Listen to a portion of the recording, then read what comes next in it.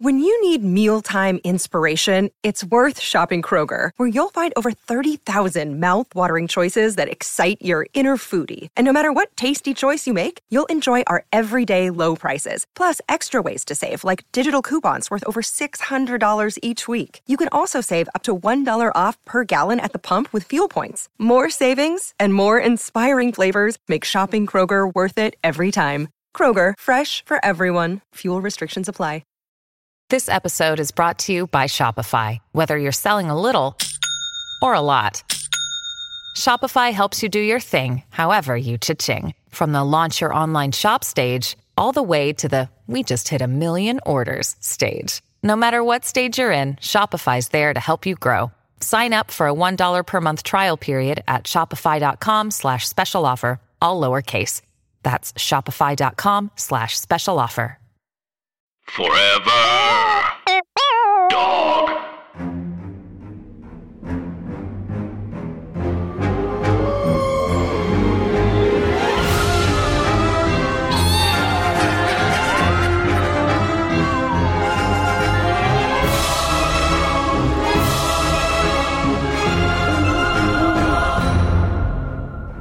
Hi, Anna.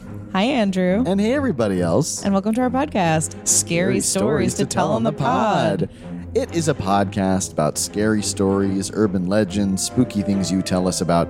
And for much of the year, we focus on Alvin Schwartz and Stephen Gammell's Scary Stories to Tell in the Dark series. But this summer, we are engaging, Anna, in a little thing we like to call Summer of Summers, or Stephen Summers Summer. Please continue to vote. The demi-primaries are ending in 1.5 years. The super delicates are being flown. Super delicates. They're super delicates. Super delicates. You have to wash it on no water. You put it in your washing machine and don't turn it on. But we're taking a good little chunk of this summer talking about Stephen Summers, the blockbuster horror auteur. Blockbuster horror. $2 for a few days. His I was about to say bubblegum pop, but that's not what I meant. I mean popcorn horror movies that are mostly fun, action-y with horror elements. There's a lot. There's sort of like it's like Fast and the Furious if instead of cars it was like ancient corpses. Which is it's no mystery it made almost $1 billion at the box office. Yes. And Anna and I covered The Mummy last week. Huge moment for the two of us. Still feel like there's much to unpack. It was very emotional and vulnerable. It was. I'm having like a vulnerability hangover, but in a nice way. It really is. I mean, it really is a movie that I know impacted you and I both in different ways, but both tremendously. And it made you taller. It made me and much me shorter. And we were very excited to look into the second installment in this series, which is The Mummy Returns. 2001. 9/11 has not yet happened. It hasn't happened yet. We are booming. Yes. We're not busting. Malcolm in the Middle is ready and raring to go. It's George W., but he's like, fine. Everyone loves him. Everyone's like, that little scoundrel. Look, it's the mayor's son. Yeah. He's wearing a suit like a grown-up. We were having fun. Came out on May 4th, I think. I think you're right. Feels right. I remember, Andrea, do you have any memory of seeing this in the theater? I saw this movie on Jimmy Warren's birthday. It was his birthday party. And afterwards, we went out for pizza, and Mr. Warren asked all of us what our favorite movie was. And everyone said The Mummy Returns. I think it was just that age where everyone was sort of like, whatever I saw last is the best movie I've ever seen. That makes sense. Yeah. How about you, Anna? I saw it, I was going to say in 8th grade, but it came out in 2001. So that's 7th grade. No, yeah, that's boring. Who cares? But what I distinctly remember is that from 5th grade to 7th grade, you're a blossom. Oh, you've blossomed. Huge. Yeah. I glued on blue Sally Hansen nails to go and see it because I was a grown up. And I remember doing this thing repeatedly. Like anytime something crazy happened, I remember my jaw would drop and I would like brush my bangs out of my eyes with my claws. And I would go, and then like tuck it behind my ear, like, what? There are which now? Smaller mummies? This is blowing my ass. Like needing to be seen as hot while being like, I like the mummy. Yeah. Which was that's new. huge. Yeah, I mean, I think we were just so we've just watched it. We're hot off the presses here. We feel basically the way that I felt back then, which was like, I'm at my own wedding. I guess that is how weddings work, is that you go.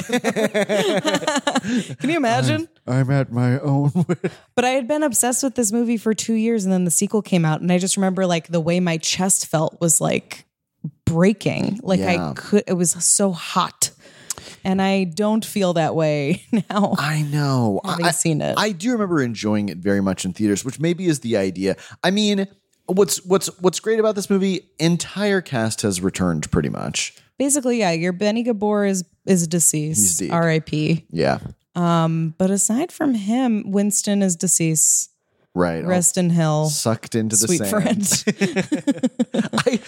Ann and I texted days and days after we watched the first Mummy just to be like, I can't believe Winston is in that movie for 90 seconds. We talked about, like, I was walking Lady Bird at night and it came to me like a bolt from the blue how insane the character of Winston is. And I'd never questioned it because I saw it when I was young enough to be like, everything that adults make is normal.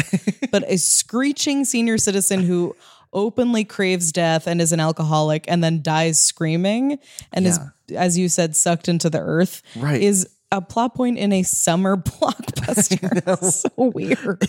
It is also another gay thing about that movie, which is you ever accept to go on a suicide mission because Brendan Fraser asked you to drop you off someplace? It is the wildest thing.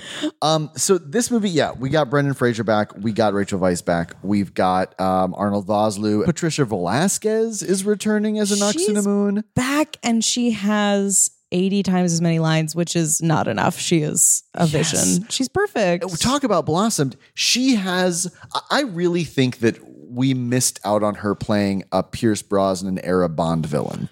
She really was supposed to do that, I think. She embodies the ridiculous stakes and makes them seem cool and normal. Also, Ann and I were electrified to realize Patricia Velasquez, a queer person. She gay. This is so great. It's really good news for everybody. Yet another thing. I feel like happy Pride. Happy Pride. So she has returned. Some new. John Hannah as Jonathan is back. Of course. Some new additions. We said Oded Fehr is our Oded Fehr. Oh my God. Yes, he's back. I forget. Who you couldn't. And Oded Fehr's back in a big way because, as Anna said, for sure, they got some like test audience responses from the last time that were like, we want more Oded. We want to see more of his hair. Can you dress him in sexier clothes? Let us see his body. And they were like, we can't. And they were like, could it get scratched open several times? Yes. And they were like, I guess. I think they didn't realize that he was hot. Yes. And now, boy, oh boy, gentle listeners. They know. He knows. He knows. And the bird knows. There's a bird now. Oh, yeah. So here's the thing. The movie, okay, we love it. We're doing a podcast about it. It's clear that we love it. We can't make anything good. Everything we ever make will be bad. That said, we're about to talk for 45 minutes about feeling let down by it a little bit. Yes. So there are just some, where do we even start? Okay, so the basic gist of this is it introduces this new character, the Scorpion King, played by Dwayne "The Rock" Johnson. In his first big role. Most of his lines are screaming, yeah. Yeah. I think that those are all crane of his shot up into in the sky. Yeah, he eats a scorpion.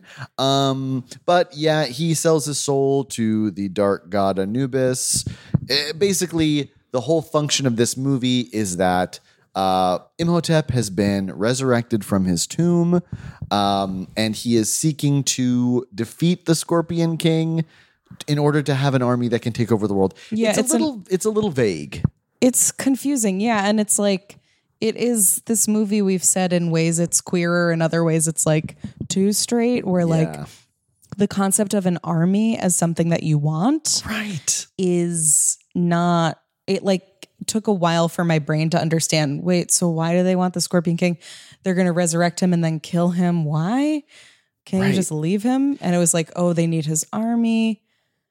That's what here's what's so successful about the first one to me. And I think a lot of my unpacking of this episode is about realizing what works so much about the first one is that the villainy that Imhotep commits in the first one is all in the service of being reunited with his, lover. Yes. It that is everything. It's a very human want.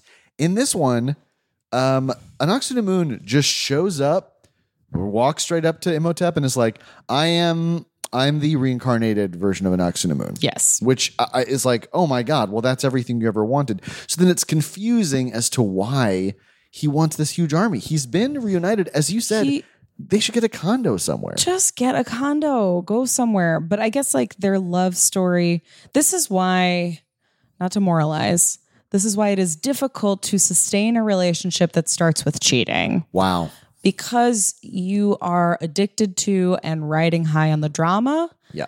And like when you don't have the drama, it can't work. It's very and good like point. that's why they need to take over the world because like, Seti the First is dead. Yeah. And like they can't just have a condo. That's not their dynamic. And Instagram and TikTok don't exist yet. There's no way to kind of monetize what they've got. They couldn't just become influencers. That truly would be, they would do acro yoga and smooch in the middle of it. And I'd have to throw my phone in the toilet. Absolutely right. And I do feel like this movie was leaning very hard in the direction of recognizing that much of the success of the first Mummy was as a PG-13 film that people could bring their kids to. And in this one, we are fast forwarded 10 years, so much to the point that Hey, it's Kaylee Cuoco for Priceline. Ready to go to your happy place for a happy price? Well, why didn't you say so? Just download the Priceline app right now and save up to 60% on hotels. So whether it's Cousin Kevin's Kazoo Concert in Kansas City, go Kevin, or Becky's Bachelorette Bash in Bermuda, you never have to miss a trip ever again. So download the Priceline app today. Your savings are waiting. Go to your happy place for a happy price. Go to your happy price, Priceline. Rick and Evelyn have a 8-year-old kid. This movie does what some sitcoms do, and they just add a kid Yeah. and an animal. Ardeth Bay gets a pet bird. Name Osiris. No, Horus. Horus. Yeah. He said, my best and most trusted friend, which is like, I was what? like, well, Ardeth, then why didn't we see him when you were trying to stop Hominopter from being discovered? The one way that I feel very robbed by this movie is that he has so many lines, he has so much exposition and no backstory. So that's a letdown. I love the line. So the great parts of this movie are the things that it gives us a lot of, but not enough of at the same time, which are the fight scenes. Oh, yeah. The shining moments. You've got obviously the iconic dagger fight between Rachel Weisz and Patricia Velasquez, which is fantastic. Yeah. And genuine fun. So much fun. And that, which we'll talk more about. And then the fight on the double-decker bus with the reanimated temple guard mummies. Oh, that I do love, which that. is very fun. Yes. Jonathan's driving the bus, which feels right.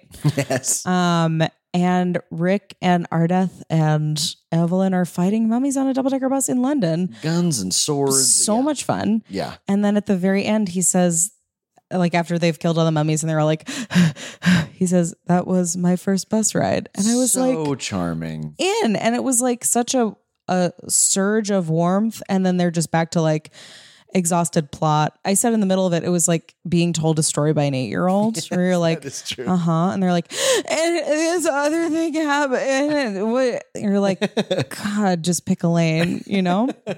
And Imhotep's encased in amber. It's like, yeah, everything is just a little bit too much, which I think, I don't know. It's the thing we love about Stephen Sommers. And this is just a case in which, sometimes a slightly bigger budget can result in choices that make it less compelling to watch. Yeah. So this is a big gut that I have, and not to be disrespectful to anybody. And I wasn't there, and I was barely born yet, and I don't know anything, and I'm stupid, and everything I make is bad.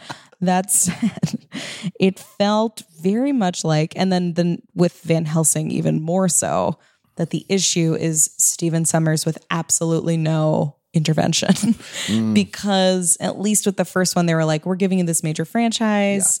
We need to be involved somehow and pull it back and make it more personal. And this felt like Stephen Sommers being like, hey, I made you over $400 million on an $80 million budget. Yeah. So we're going to do exactly what I want.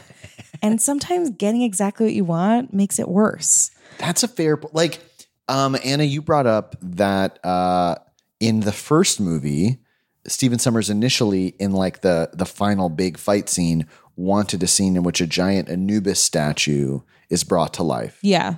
And the studio was like, we don't have money for that. And he improvised and was like, okay, then we're going to have like the temple guards, the mummified temple guard scene, which is so successful. It's so much cooler. And somehow, like, even though we'd already seen a bunch of mummies, it was still cool and spooky. Yes, yes. Which part of that is the musicality of it? Yeah, very good. It was like, fine, whatever. It's like very Looney Tunes and cool, but it worked. And then so he didn't get what he wanted that time. He had to improvise and it was better. Yes. This time he's like, apparently they called Stephen Sommers the day after The Mummy came out and said, we need another one. So he's like, okay, cool. This is my show. In the very first scene, there's a billion Anubises running around. Oh boy. The army of Anubis is a bunch of Anubis dudes. Yeah, kind of were-jackals running around on their hind legs like little spooky dudes. Yeah. And then they come back later in the movie. There's 2 very long battle scenes with them. And this time they are mummies and they're vascular and they're rotting and you can see into them. So it's not just like a smooth plane of skin. Right, no. They're animating like rotten chunks of flesh out and like seeing through them at parts, which is so hard. Right. And a big criticism of this movie is that it's a lot of VFX. This is 2001. So you've got The Matrix, you've got Titanic was a few years before. Industrial Light and Magic was a big thing. You said Attack of the Clones. Yeah, Jason brought up Attack of the Clones, which watching it, there is a very similar aesthetic which sounds wild to say, but Star Wars at the time and The Mummy Returns have this sort of like gloss, like everything's flat. Right. They hadn't figured out lighting was a big thing. Yeah. So like the textures on everything, it just looks like it's not in the same room. Especially, which is a big thing when The Rock comes out at the end as Scorpion King. Oh boy. It's shocking. The VFX is only as good as the budget and support that they're given. And if they're given a timeline that's far too short, there have to be sacrifice made. I don't know that that's what happened here, but if you watch this movie, every shot has some kind of VFX in it. Yeah. Pretty much every single shot. And that's the issues are not on the VFX department. Right. It's a director's responsibility to be like, what is going to be effective and what's not going to be effective. And like, it just seemed like it was so much of him being like, no, let's do it. Why wouldn't we do it? And like, you're not considering the people you're working with and like whether or not it's necessary. Right. So Anna, who is the monster? The monsters, there's a lot more in this one than the first one. I know the first one, they were like, look, if it was just Imhotep and mummies and we made $400 million, then let's do a lot of them. You've got Imhotep, he's back. Mm-hmm. You've got the Scorpion King. You've got a lot of other pygmy mummies. Yeah, which is that one's a big, like, I think often because The Rock is a half scorpion, half man monster in the end, we forget that there is a pretty huge set piece in this movie that kind of borrows heavily from like Velociraptor scenes and World. And like the little dudes, the little dinosaurs. Oh, Compsognathus. Wow, you just absolutely had that ready to go. Did you know that I'm that kind of nerd too? Yes, Dino nerd. Chris is laughing about something in particular. Am I mispronouncing it? Compsognathus?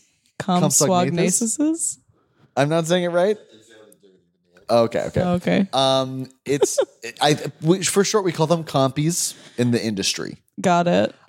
So here's the deal. There is a whole big scene in a tropical oasis in the middle of the desert, in which we've seen every different type of mummy, right? What else could there possibly be? Well, there are miniature mummies that appear to kind of be a cross between, and this is the energy that they're giving, not the reality, a cross between like the monkeys from Jumanji, Mischievous, and also mummies. but the way they are synopsized in all the media around the movie are as pygmy mummies, which I think a lot of us, it just like didn't occur to us that pygmies are real people. It's a real, they're a real ethnic group in several different continents. And they're often very marginalized, enslaved or wiped out people. And it's just, it to me, it's like, oh, that's the type of 2001 this is, where it's like the thought of a mummy, but little. And then you just go like, oh, pygmy mummy. No one will care. That is the trouble very often with odes to pulp comics, is that like the good thing about those things are they're fun, they're campy, they're easy to follow. You know, we love kind of lovable scamps, but they often leaned really hard into stereotypes or just like created completely false information or lumped together huge groups of people or villainized groups of people who were by and large not white people. And yeah, we just shouldn't do it anymore. The monster in this movie is whitewashing and racism. Wow. Also, Anubis's army, a bunch of scarabs are back. Yeah. And scorpions are there. Scorpions, and for also walls of dead souls. Very scary. I know. Good to see the dead souls working again. Yeah. Okay, let me go through my notes because I took a lot of notes while we were doing this. Why isn't it? Wait, should we do first? Why is it better than The Mummy? Because this is a shorter list. Yeah. And then we can talk about why it wasn't as good. Yeah. I had something you said was more girl gay stuff. Definitely more girl gay stuff. Which is nice. Which is, yeah, there's stuff. We get more time. We get a fight scene between Evie and Anck-su-namun. There is just a lot more fun to be had with Anck-su-namun, like as a villain. Patricia just nails the delivery of every line she has. Yes. Yeah. And I will say also, we talked about this too. The classification of this movie as mom porn is really expanded in this one. Yes, the character of Loch Na is like, he's shot like a absolute like a commercial for just a delicious treat.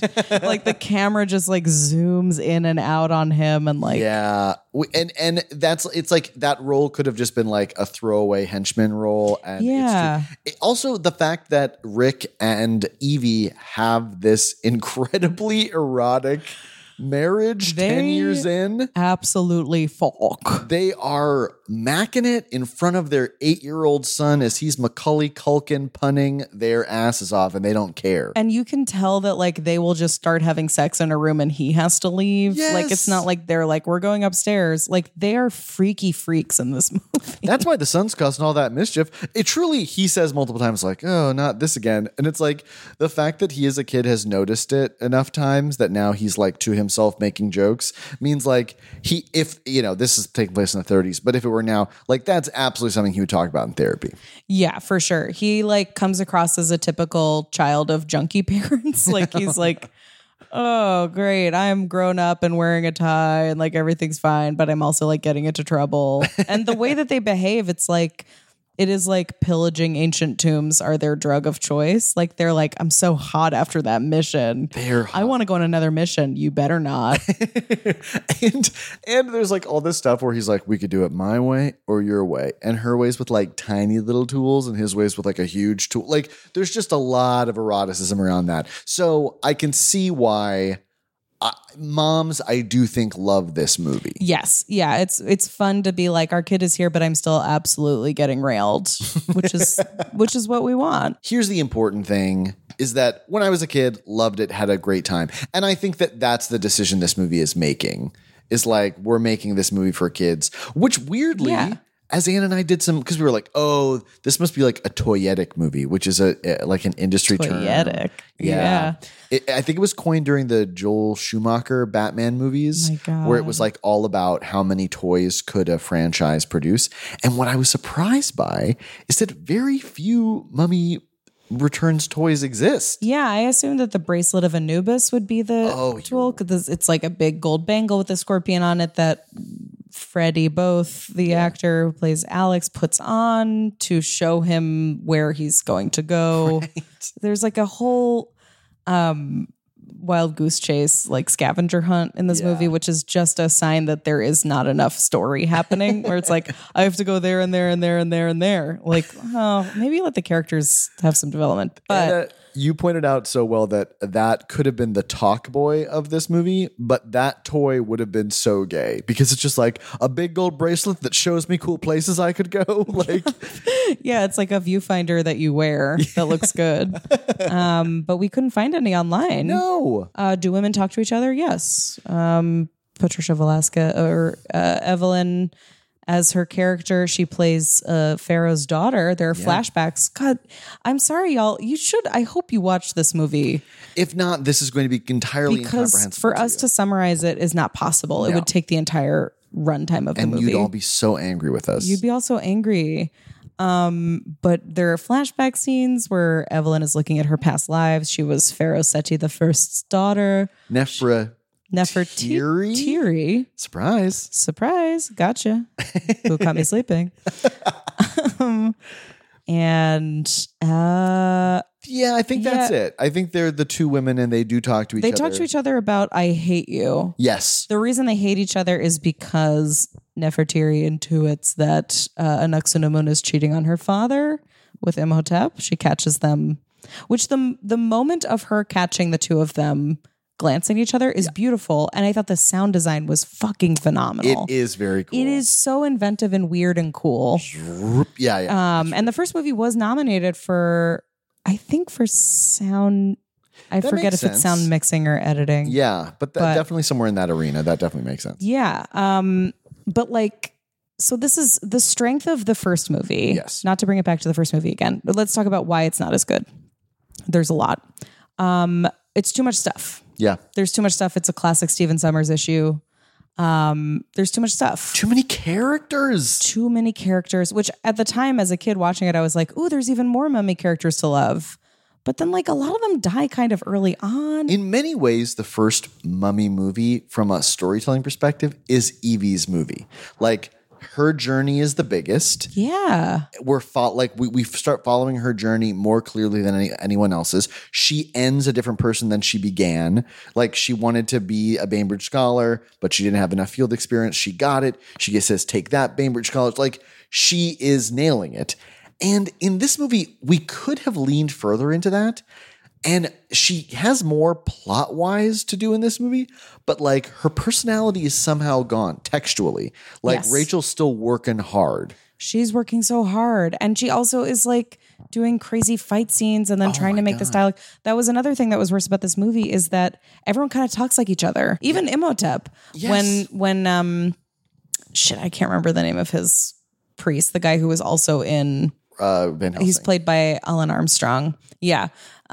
When he's saying, save me, Imhotep goes, why? And it's just like he wouldn't say anything. Or just, I don't know. I didn't write The Mummy. Stephen Sommers did. Like, you get to decide what Imhotep says. If he said it, that means that it's something that he says. Yes. But like, it just, there's what you're saying, like there's a general wash. Right. Yeah, this one's got sort of all of the platitudes in screenwriting of like, I did not need to see that. Like, everything is very like gearing towards a trailer instead of like what would a character actually say in this moment. Yeah, you're right. It does feel like it's playing for the trailer. It feels like they're playing with scared money when it's like, this was a massive success. What's the problem? Why are you upset? Right. Calm down, girl. You made a good movie. Stop that. I know. You're pretty. Stop putting on all that makeup. Wipe it off with your sleeve now. Wipe it off. Like going back to the too much stuff thing, I was like, oh, certainly it's a different cinematographer. Yeah. It's the same. I know. And it's just that they have these like slow-mo shots and like whooshy sort of like frames taken out shots. Yeah. There's just so much going on. Also, like, it's a part of VFX where they didn't know that you can't like really move the camera on a green screen like a lot. And they're trying that a lot. It looks so fake for a lot of it.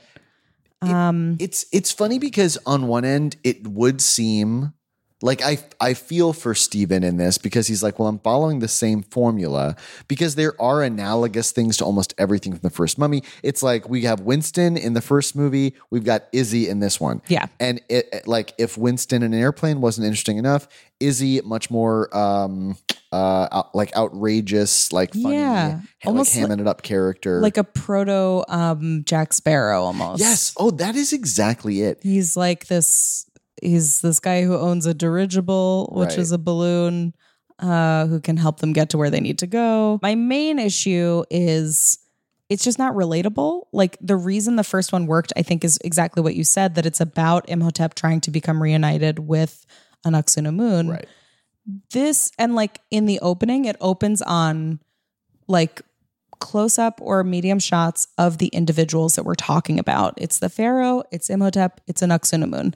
And then you've got his posse over here and then that posse. Right. It's telling you exactly who they are. And so you can settle in and understand what's going on. This movie starts with like a bunch of different armies and Dwayne Johnson is the only person who's an individual. So you're just like, wait, what's happening? There's 1,000 people. In The Mummy, it's about love and lust and like desire and being trapped and fate and duty, which are extremely relatable. Yeah. Those are among the easiest to relate to things you can write a story about. Yeah. And then The Mummy Returns, and it opens with that. And that is what the entire movie is about. And there are echoes of that in every relationship throughout The Mummy. The Mummy Returns, it's like, we need to get there to get that guy, and we want this, and we want the whole world. And it's like, I can't relate to wanting to take over the whole world. That doesn't feel stakesy to me. Yeah. That feels like, okay, that you sound like you have a personality disorder. Fellas, you ever want a dog army to take over the world and make it a universe of darkness? Truly, no, I haven't. Everyone here who beat the Scorpion King say, hey. No. And then it goes to the people we love, Rick and Evie, and they're fucking and they have a kid, which is fun. But good catch, Anna. I didn't really catch it. Everybody. Okay, we got it. I just caught the recorder. Just Spider-Man catching equipment. Spider-Man one item as it fell. God, I love that I made fun of 8-year-olds for talking too much, and I'm like giving a full master's thesis on The Mummy versus The Mummy Returns. No, and I think obviously it's funny. I detect us having a more analytical tone in this one, and it is because, and I think this is always the trouble with sequels, which is like people fall in love with the first one, and then the second one is about like maintaining that degree of love or showing you something new. And I'm sure that's like hard to do. Of course. Well, because it's like a studio wants you to make another movie to make more money because the first one did. And sometimes it's just really hard to make a second movie when the first movie is supposed to be the most interesting thing that's ever happened in your character's life. Completely. Like, how do you then say, except for this next thing that happened, what you saw before, that was garbage. Yeah, like I'm having a hard time even now, having seen The Mummy Returns at least 30 times, telling you what Evelyn's drive is in this movie. Because beside from like her and her husband are very rich now because they had the gold from Hamunaptra. That's right. And that she has great reputation, that the Benbridge scholars want her to run. They've been begging her to run the British Museum. Is just a throwaway line that happens while their son is like doing mischief in the background of that shot. Yeah. So it's like they can't even say something that's interesting without distracting us with something that's not interesting. I watched an old interview with Rachel Weisz from like press from when they were doing Mummy Returns, and they asked like, what's different from Evie now compared to the last movie? And she says something like, well, the last one, sort of an ingenue finding herself, and in this one, Evie is more of an angry mom. Like that is truly what she summons up. And you do get a sense of why maybe Rachel did not return from the third movie or did not return for the third movie. Because there's just, I don't know. Again, a lot of plot stuff is given to her. She gets stabbed to death. She gets brought back to life. She has a bunch of fight scenes. All of that on paper should look really good. But cohesively, most of her lines are about like, I love my husband or I need my son. Like, and there's not a lot to do with her. Yeah. And what's wonderful and charming about Rachel Weisz as a performer is she's just so charming. Like she is in that close up. She's very mischievous. Yes. And like, it's fun to watch somebody who looks like a perfect little doll have like bad ideas. Yes. And she can't do that kind of facial acting, like little moments, if she's also like, I'm sure, like doing push-ups 300 times a day and like doing a lot of fight choreography. Like, I just can't see her being interested in that. That is true. Yeah. And it's interesting, like, Rick's role in this. Rick roll. Has everyone never mind. I already got it. Yeah. He opens up the sarcophagus and then we're gonna give you I'm a mummy.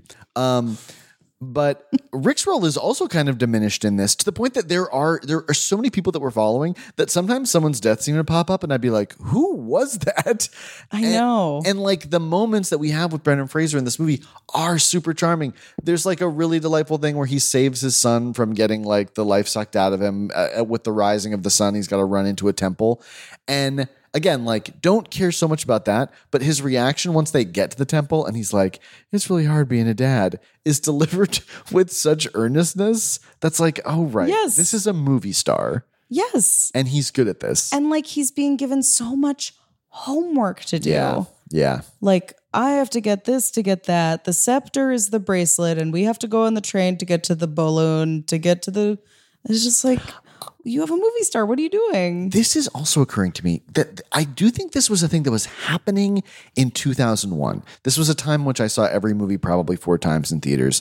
And I remember a criticism of like any time I would be with a parent at a movie, whether it was mine or someone else's, it would be like, there's no style to any of these movies.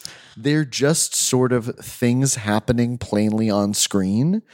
And I will say, I think this was also what was going on in blockbusters in 2001, where like every movie was kind of the same. You know what I mean? Yes. Like the first movie has all of these other influences inspired by the original Universal monster movies from the 1930s and 40s. Again, Indiana Jones. And in this one, it's like, I don't even know what the reference points are. The reference points is like whatever Stephen Sommers has always wanted to do. Yeah. This is his blank check moment. Yeah.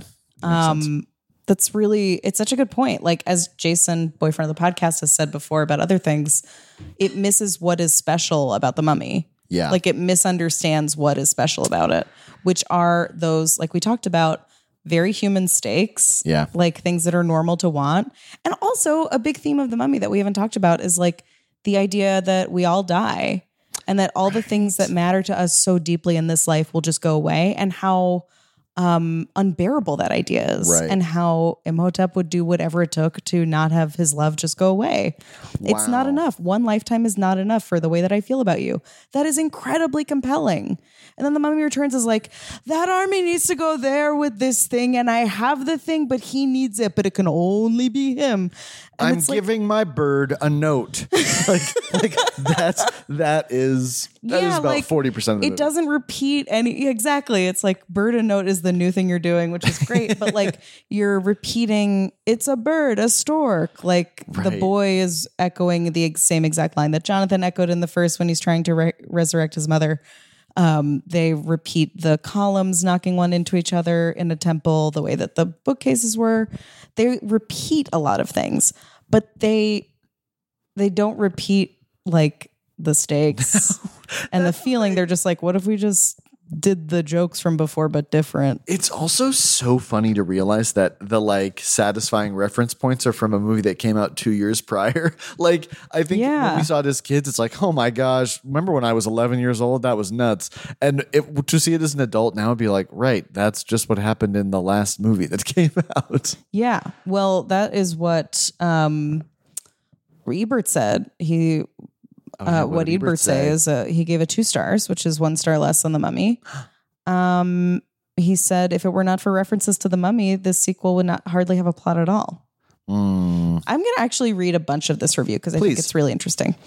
It is a curiosity of movie action that too much of it can be boring.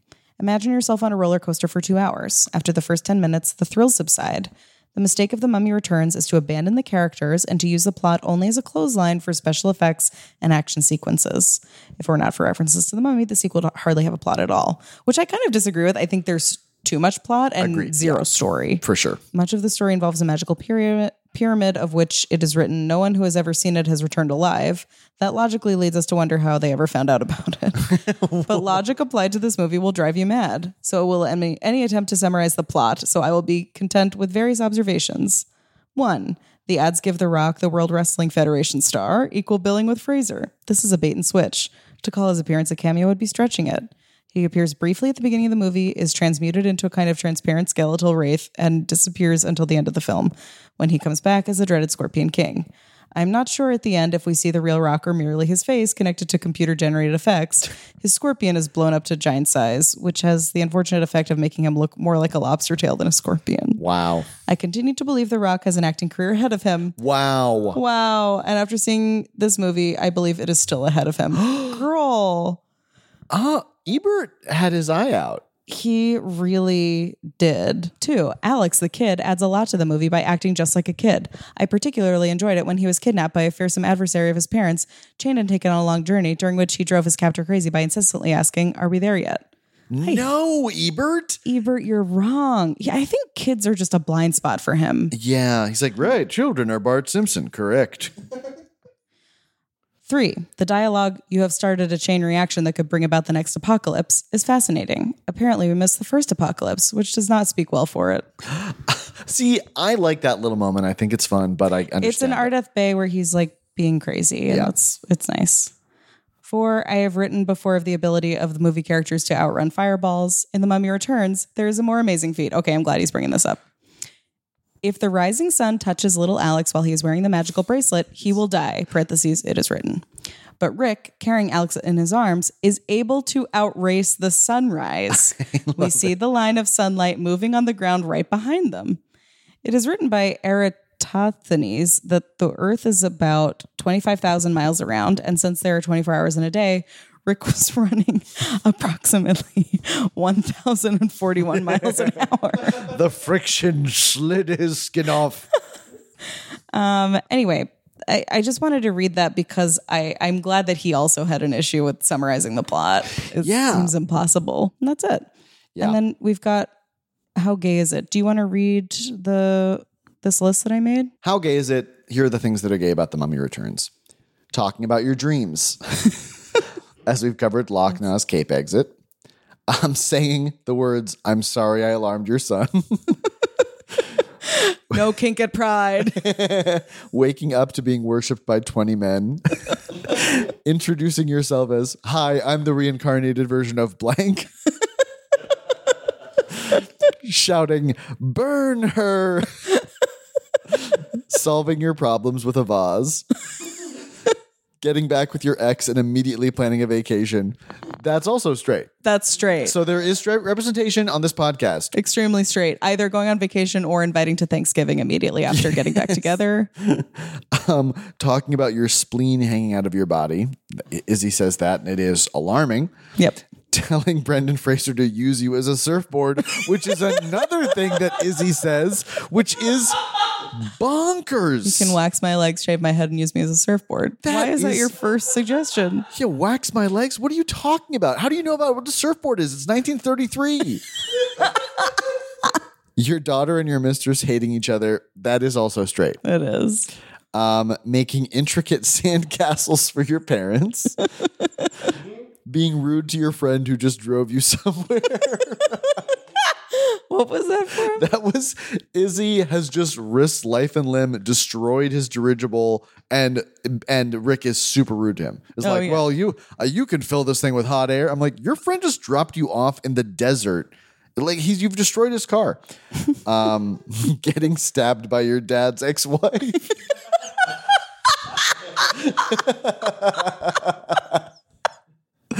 Famously, Evelyn gets stabbed by a Nox to the Moon, who was her dad in a past life wife. Anyway, then Jason's submission, having matching tattoos.